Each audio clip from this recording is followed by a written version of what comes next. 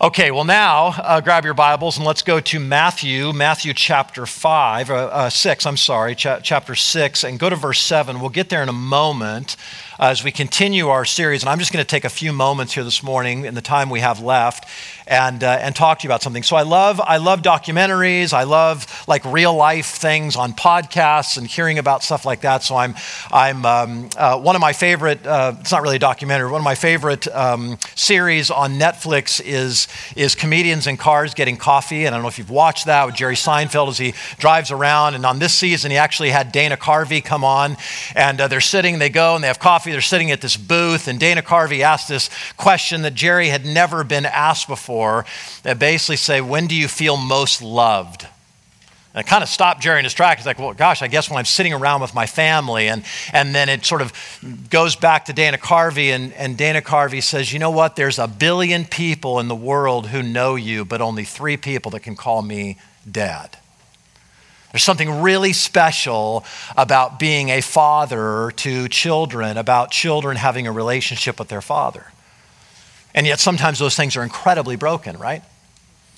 So I'm listening to this other podcast. It's called Crime Town. Maybe some of you are listening to it. And the first season is on Providence, Rhode Island, and the fact that back in the 60s and 70s, Providence, Rhode Island was basically run by the New England mob and a man by the name of Raymond Patriarca, who turns out was sort of the patriarch of the entire family and had all kinds of power. And in one of the episodes, they interview 2 of his enforcers who became enforcers in his mafia family when they were young. Very young, and one of them fondly remembers like the fact that he didn't have any relationship with his earthly father, but he said Raymond Patriarca, this man who was this gang lord, who was this mafia boss, he said he was like a father to me. In fact, he says one day I went over to the Coinomatic, which is where the headquarters were for the mafia, and I walked in and he said, I'll never forgive it. He gave me a hug, and he said he was so good at that.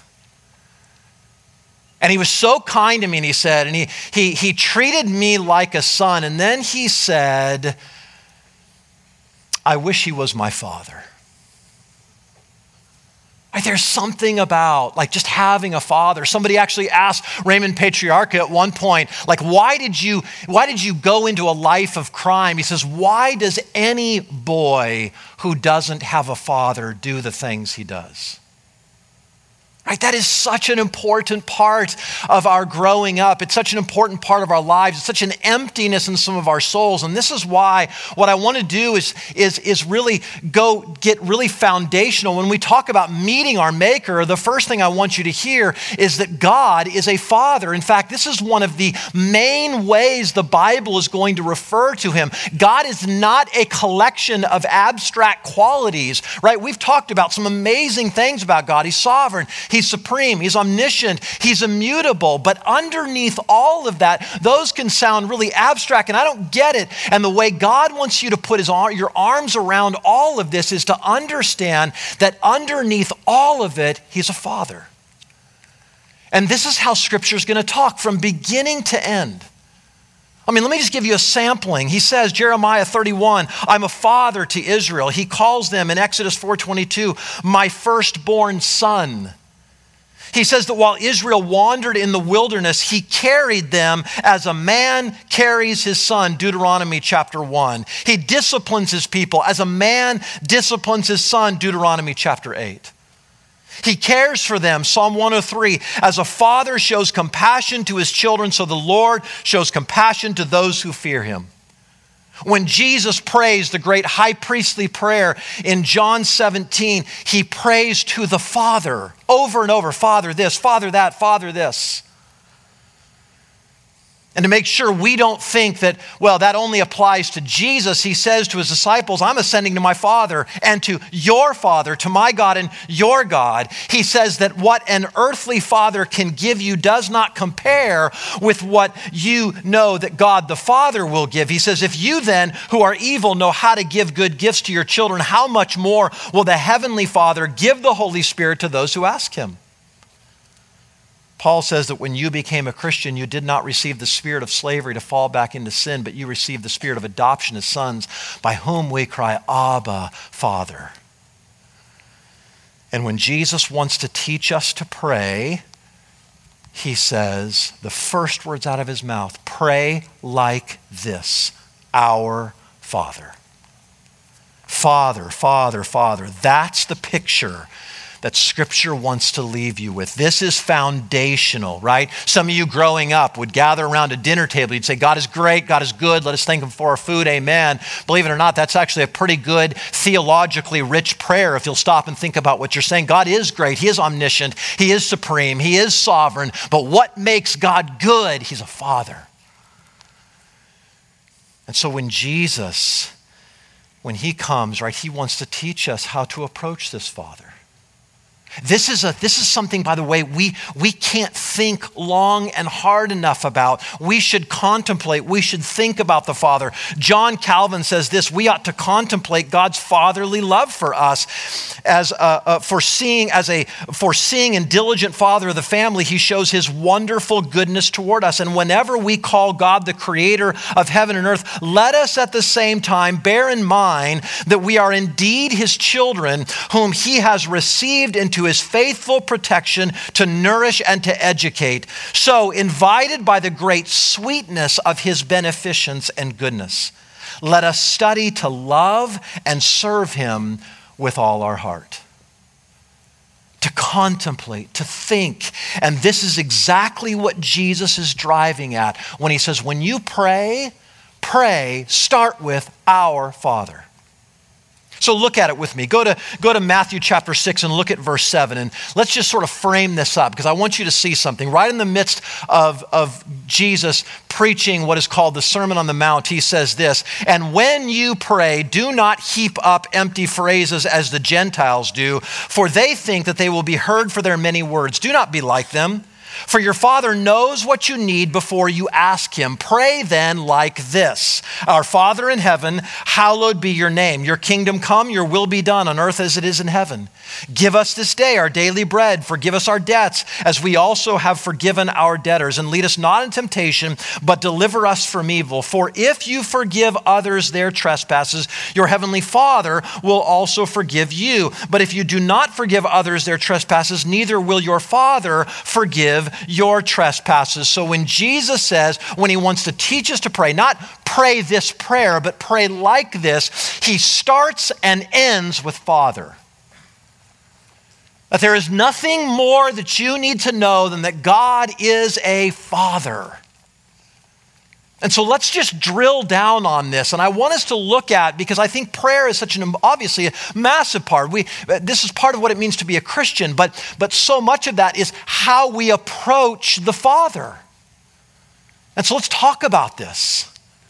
Let's talk about what that means. See, Christ wants us to pray. He wants us to communicate with God. He wants you to have conversations. He wants there to be a relationship. But in order to do that, God must be approachable. So Jesus says, look, don't pray like the pagans. Don't pray like Gentiles. We might even say, don't pray like religious folk pray. Well, what does he mean by that? He says, pray like this: our Father. See, what's the difference fundamentally between a Christian prayer and a pagan prayer? Just think about this for a moment. What is the difference between a Christian prayer and a pagan prayer? It's fundamentally answering the question, on what basis do you believe that God will answer you? See, why do you believe when you pray, if you pray, and why do you believe, if you believe, that God will actually hear and answer your prayers? And that's going to be answered in two different ways. It's going to answer whether you're praying a pagan prayer or whether you're praying a Christian prayer. See, the answer to that question, a pagan's going to say, I think I'm heard on the basis of all these words that I pray, all these sort of religious phrases that I can stack up. And a Christian is going to say, I think I'm going to get my prayers answered because he's my Father. See, what separates those two? A pagan understanding of God sees this prayer as transactional, right? That is that I'm going to pay God with fancy words, with lots of words, and then what God will do is pay me back by answering my prayers. And a Christian says, no, it's not transactional, it's relational. The basis upon which I'm not going to pile up my words, I'm going to stop before I do anything else, and I'm going to remember that I'm going to my Father. Why is it that my kids can come to me, but your kids can't? Why is it your kids can come to you, but my kids can't? Why can they come to you with any sense of confidence? My kids don't come and say, Dad, sit down. I am going to try and convince you and pile words on to the point that you finally have to go, Uncle, I don't want to hear anymore. You get your answered prayer. No, the basis upon which my kids, your kids, approach you as a father, as a mother, is simply, you're their father, you're their mother. I can come to you. I don't have to worry. See, most of us, what do? We come to prayer and we jump straight into our needs, don't we? Now, that's understandable, right? Because a lot of us don't pray unless we have a need. So things are going bad financially for me. Things are going bad in my body and health. Things are going bad in a relationship. Oh God, I come straight to you and say, please help me. I need your help with a job. I need money. I need this relationship to be fixed. I need you to heal my body, right? We go straight to that place. And Jesus says, wait. Hold on. Don't start there. Not because God doesn't hear you, but because there's something about you orienting your heart. Don't begin with you and your needs. Start with God and his love. Start with our Father. You're a father. See, Christ is saying, stop and don't go any further until you get this settled in your mind that God is my Father. Listen to me, this is how all Christian prayer starts. With an understanding that this sovereign, supreme, omniscient, unchangeable God is a Father. Is a Father. See, some of you go, man, I don't know how to pray.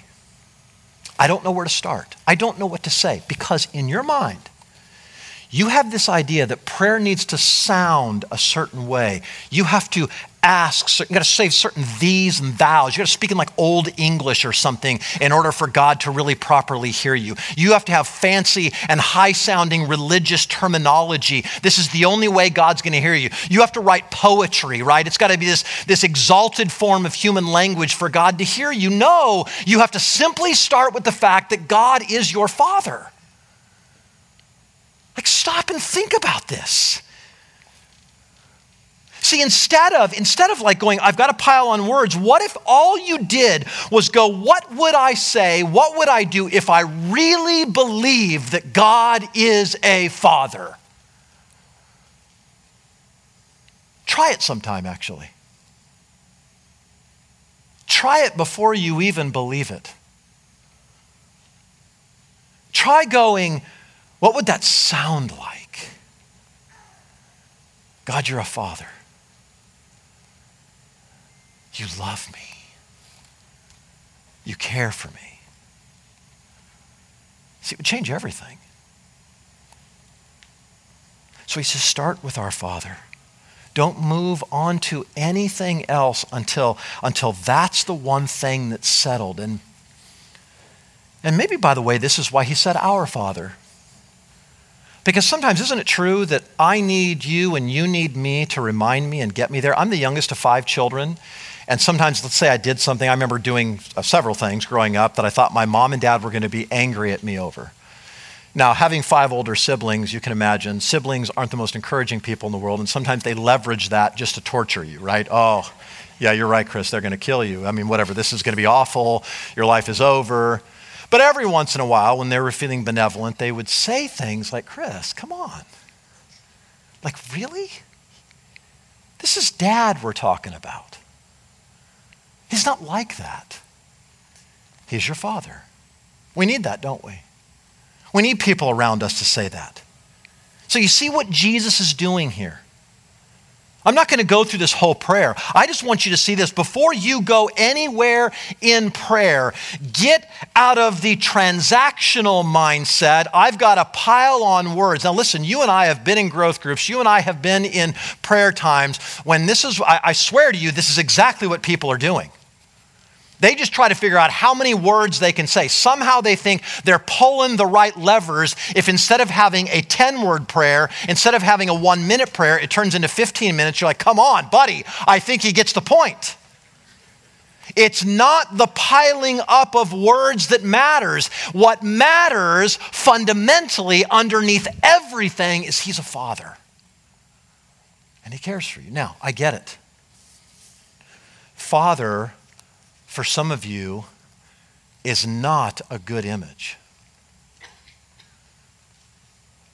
Like father, for some of you, is an image of abuse and neglect. And here's why Jesus says, pray to our Father in heaven. Because he wants you to know right off the bat, he's not like earthly fathers. Now, he's sort of in a category all of his own among fatherhood, right? In this category of fatherhood. I mean, so we could actually say that the best father on planet Earth and the worst father on planet Earth are microns apart in terms of their difference than the difference between the best father and the heavenly Father. Like there's this little minutiae, little tiny separation between the worst and the best, and there's billions of inches and miles of space between that best Father and God our Father. That's how good of a Father he is. And if Father for you brings up images, like I said, of abuse and neglect and hurt and pain and emotional trauma and all those things, here's what I can almost promise about you. Like the twisted relationship between this enforcer and Raymond Patriarcha saying, I wish he was my father. Every child wishes. Every child, oh, I wish. If you were an abused child, I long for a father that would not abuse me. I long for a father who would love me. I long for a father who would protect me and not harm me. I long for a father who would show concern and not neglect. Maybe it was a dad down the street. Maybe it was something of a fantasy in your mind to look and say, this is the kind, I want the dad who will put me on his lap and will sing to me and pray over me and read to me and care for me and protect me. And you could go on and on. This was the father of your dreams, even if your earthly father was the worst possible father. And Jesus and Scripture are saying the father of your dreams is real. He exists. And he longs to show you compassion. He cares for you. So this is what's going on. He's ferocious in his protection of you. He would never hurt you. He would never harm you. He would never abuse you. He knows your needs before you ask, the Bible says. He says you're more valuable and loved than anything else in this world. He doesn't love his car or hobby more than you. He doesn't love a mistress more than you. He doesn't love his comfort more than you. He doesn't love any. He says, this is the most valuable thing in the world to me is Christ and my people. And I'm their father.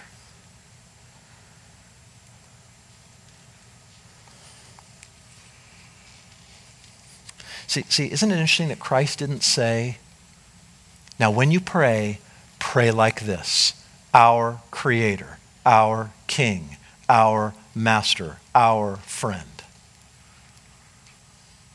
He says, say our Father.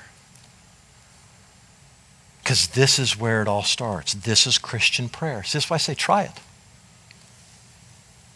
Imagine it to be true for the moment. And see how it reorients your prayers. What would you say? How would you pray? It would change fundamentally your relationship with him. See, I know some of you came here today with heavy hearts. Some of you came with knots in your stomach. Some of you came with a reality that you have to face that when you walk out the back doors are going to punch you right in the face, right? It's going to be like, there it is again. And you might have come to church if for no other reason to get this momentary time of spiritual and physical rest. But here's the amazing thing. Listen to me. If it only lasts here and it doesn't go with you out the door and it's not with you at work on Monday morning and it's not there in school tomorrow morning, then what's it worth?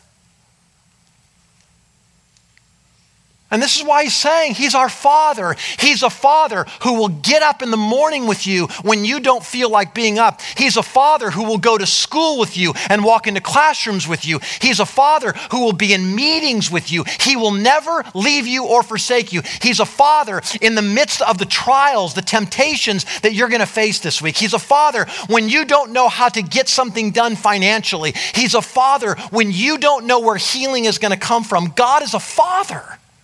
Always. Not just here as just brief moments on a Sunday morning. He's a Father. So Jesus says, put your hand over your mouth. Just momentarily. Don't start by unloading your problems. Not because God's angry if you do that, but because you need this. Start with Father. Focus on that. Flesh that out. Start with who God is, that he cares for you. Like a dearly loved child, for all who are led by the Spirit of God are sons of God, for you did not receive the spirit of slavery to fall back into fear, but you received the spirit of adoption as sons by whom we cry, Abba. I was in Israel several years ago, and you run around, you hear little children, Abba, Abba, Abba, Daddy. That's God.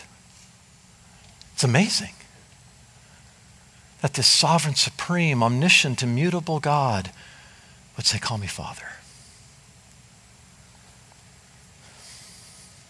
See, hear him. Before you go into his presence, hear him saying to you, come here. Crawl up in my lap. Let me hold you. Let me hug you.